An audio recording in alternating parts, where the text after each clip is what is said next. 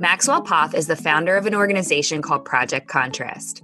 Project Contrast is a nonprofit organization created to help share the stories of and give a voice to LGBTQ plus youth across the country.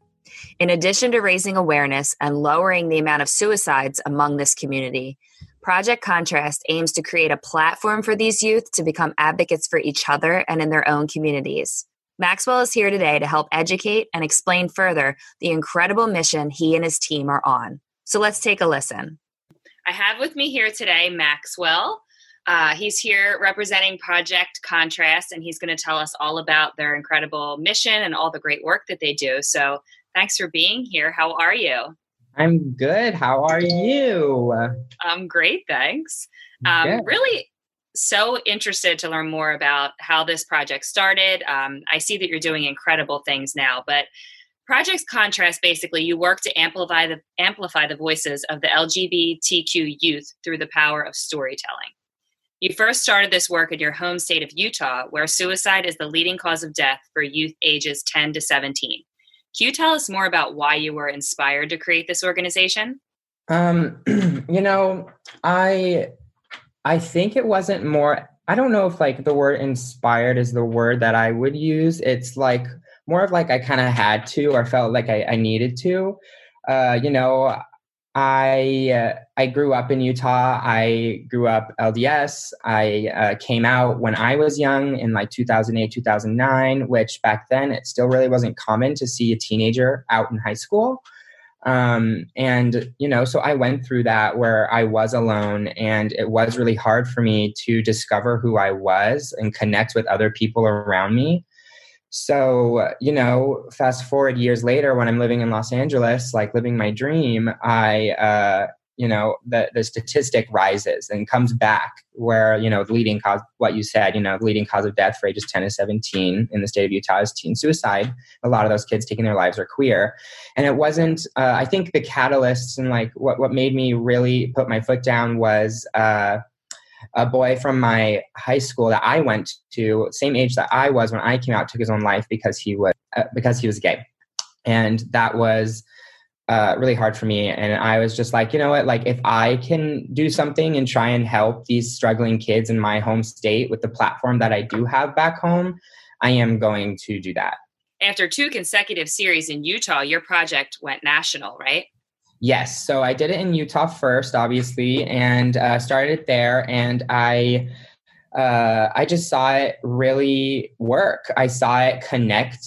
I saw this connection with other youth, and they didn't know that this person existed in this neighborhood next to them. And it just completed this hole missing in my heart and my work, because I'm a photographer, and I take photos and represent my community and my queer community, but it still wasn't enough for me. And when I started this as just originally a photo project, it wasn't even my idea to start it as a nonprofit. I just wanted to, make a statement like a lot of photographers like to do. We like to create projects, create this, statement that means something, and really go with that. But I kept going. I was just this is something that I can see have a big impact in one way or another in the future. And if I keep doing this, this is maybe what I can do, because, I did it in my home state of Utah.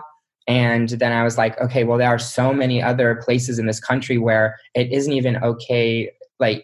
In Utah, it's a lot more common for kids to come out now and feel more safe than in South Dakota or in Alaska and all these other places. And I was well, what if I did exactly this everywhere else? That's awesome. And let's talk about what it is exactly that you do. So the main aspect of your work is storytelling and content creation, allowing for more personal expression and connection. Can you tell us more about the process of how you document each story and what your main goals are in that process?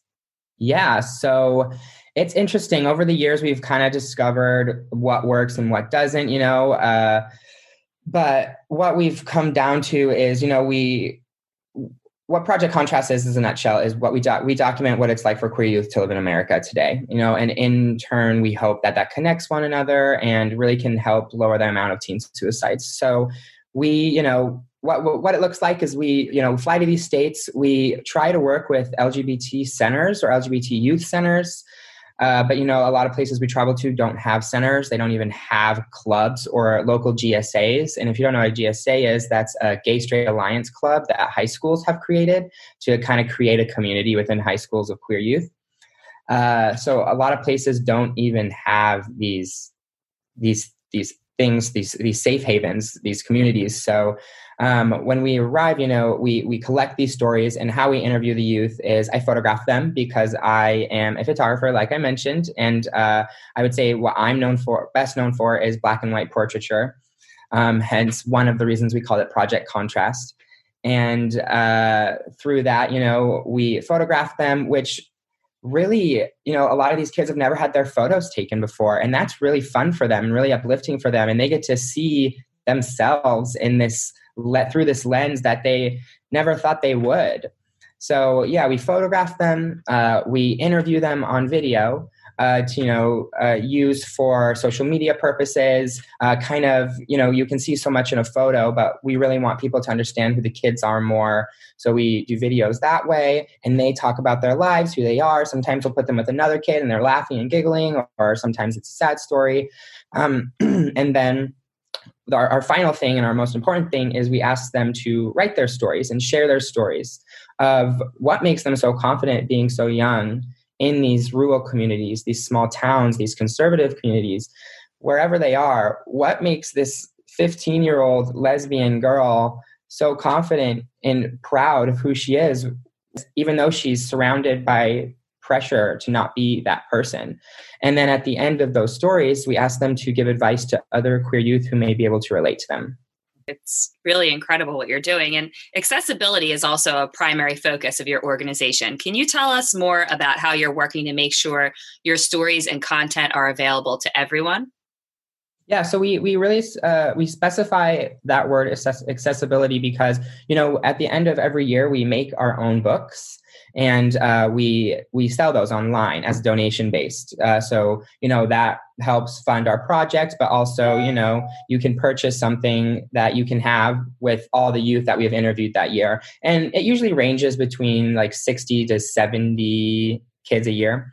And so, even though we sell those, we want to make sure it's available for everyone, because the main purpose of these stories is we want these kids to be able to read them, to see them. Right. You're trying to reach as many kids who are in similar circumstances as possible. Exactly. So I want that lonely person sitting in a farm in Nebraska to be able to access these, through our website mainly. We put all the stories online for free.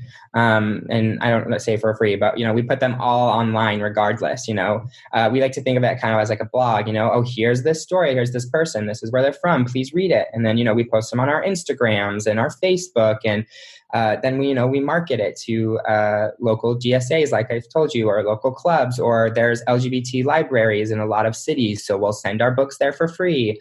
We just want it to go everywhere. And we want everyone to know about this because, these kids deserve to have their stories heard.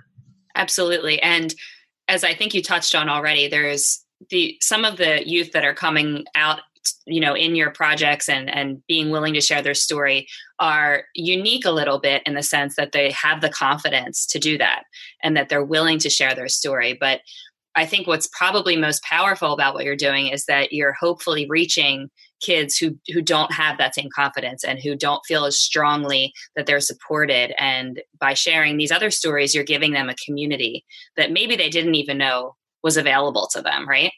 Absolutely. And that's why we even go to places with like smaller towns and states, the flyover states. We, of course, will attempt to go everywhere.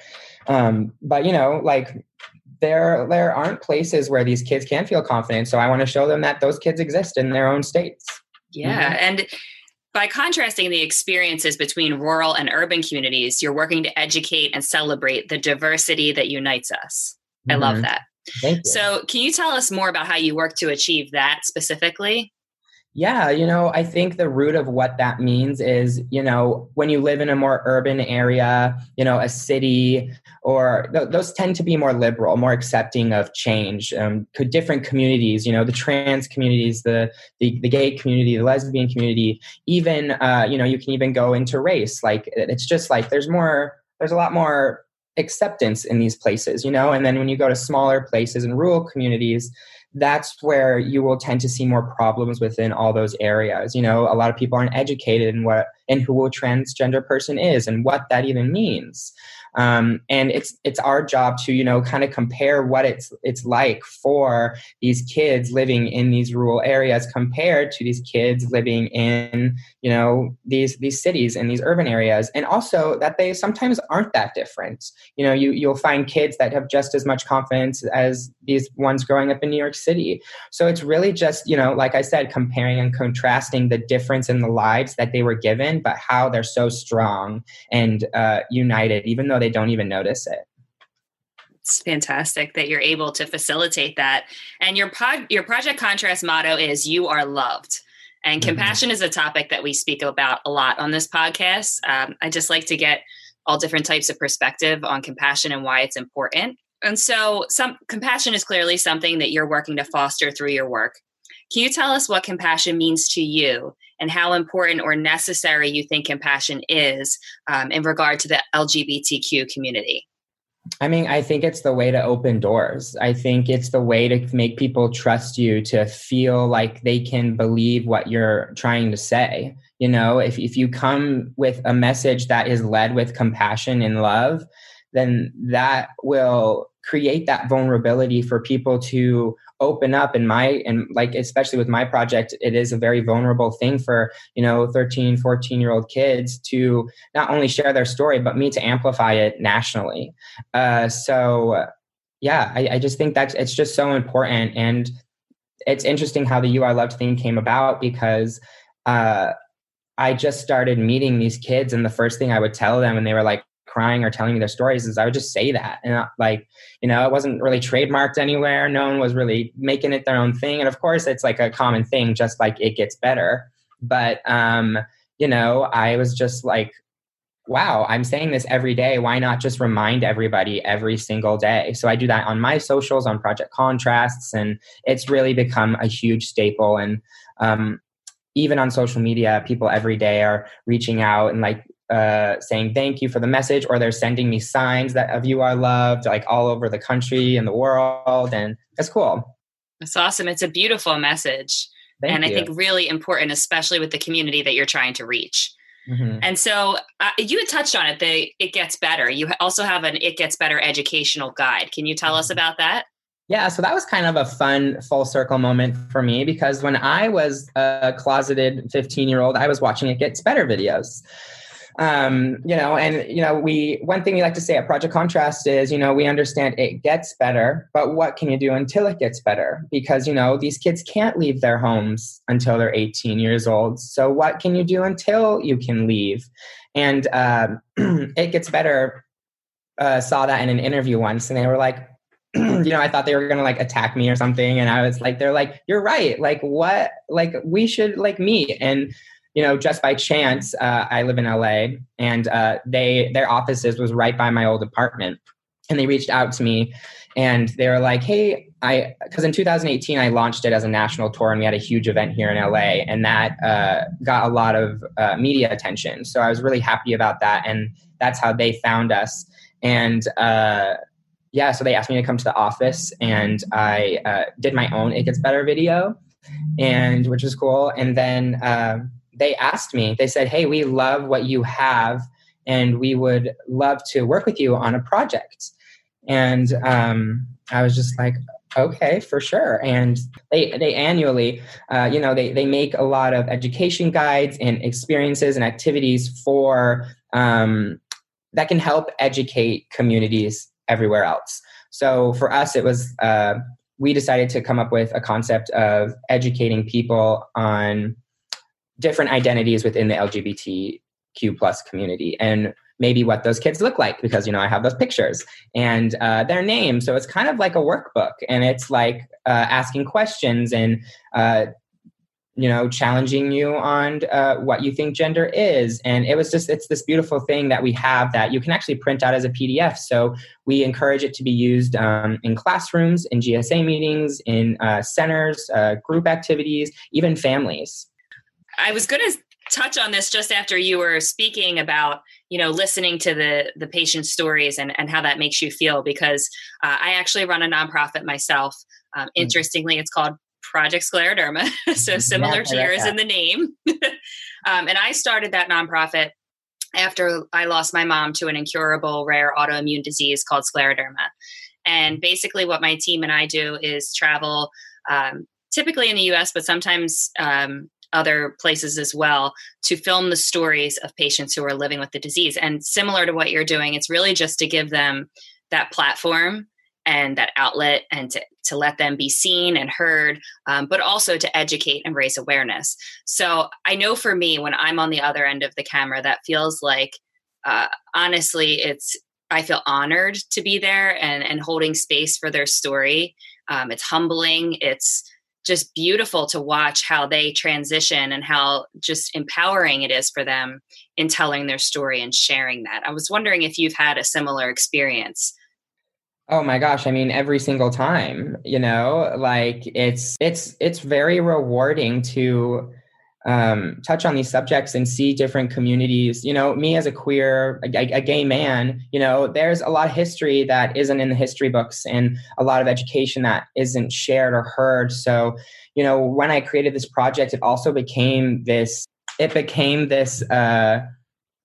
book for me. And I started to share with everyone else because now when I travel, I know what it's like to be queer in Alaska. And I know what it's like to be queer in South Dakota and New Mexico and all of these places. And then they're all so different, but they're also so much the same. And these kids are so well versed in how to speak and how to share their words. And it's always changed me. Like every single time I meet someone new and they tell me what it's like for them currently, they're not always sad stories. They're sometimes great stories, but at the same time, I'm educated and it changes me every single time.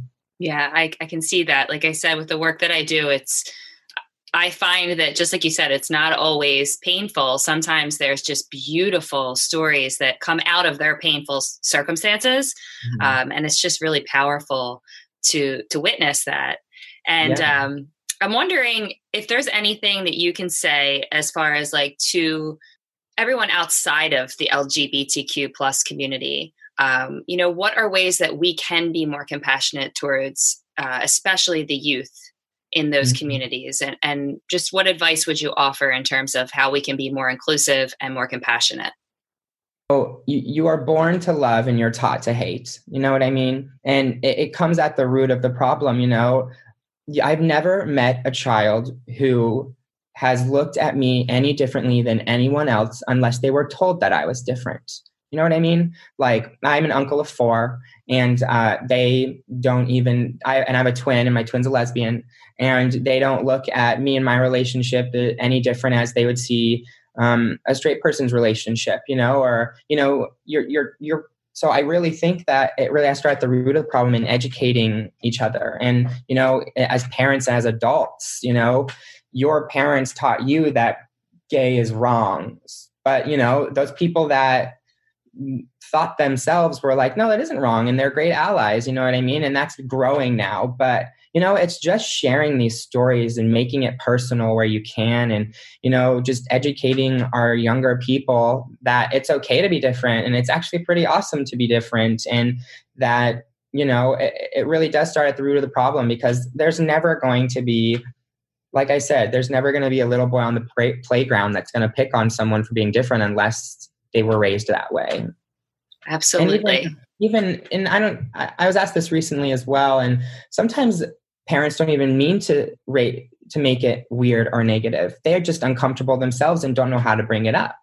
I was teaching a workshop to a bunch of adults who have kids on Zoom a few months ago, and a dad who accepts the LGBTQ plus community.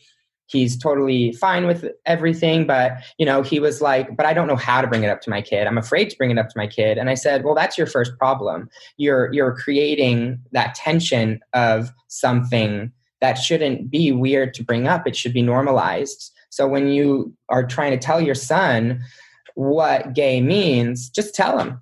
Don't make it weird. Don't make it hard to say, because then he's gonna feel that, and he's gonna sense that this is weird maybe to him when it shouldn't be. And that comes back to your point of education, is that if we educate someone like that man you're talking about, and he then takes steps to educate his son in, a way that's not involving any sort of fear or negativity, then we're shifting our culture going forward. With anything, with anything that's out of the norm. That is, I think, one of the best ways to do that. Absolutely. I agree. Well, thank you so much for sharing everything you've shared with us today. And lastly, could you just tell us how we can best access what your project's doing, how anybody can best support what you're doing and follow along with your mission and your work? Yeah, we have a lot of really great things coming for us, and I'm really excited to, start sharing those. And, it's been years in the making, building this credibility. So I'm really excited to, drop all of that. But, you can go on our website. It's, projectcontrast.org. You can see all the stories there. There's even a donate button. There's a contact us button. There's all these ways that we can show you what we're doing. We also have our Instagram, and then, And then even if you hear this and you know queer youth who you think would be great for our project, you can always reach out to us. And we have a form online for that we call our nomination form. So yeah, just follow our journey and share our message and share us. I love it. Thank you so much for taking the time to educate us, really, and to help us have a greater understanding of the very important work you're doing. Yeah, thank you for having me, honestly. Yeah, it's very nice to be here. If you enjoyed this episode of Be the Good Podcast, please like, comment, and share. And for all updates, you can follow along at Be the Good Podcast on Instagram and Facebook. And remember, we can all find our own way to be the good.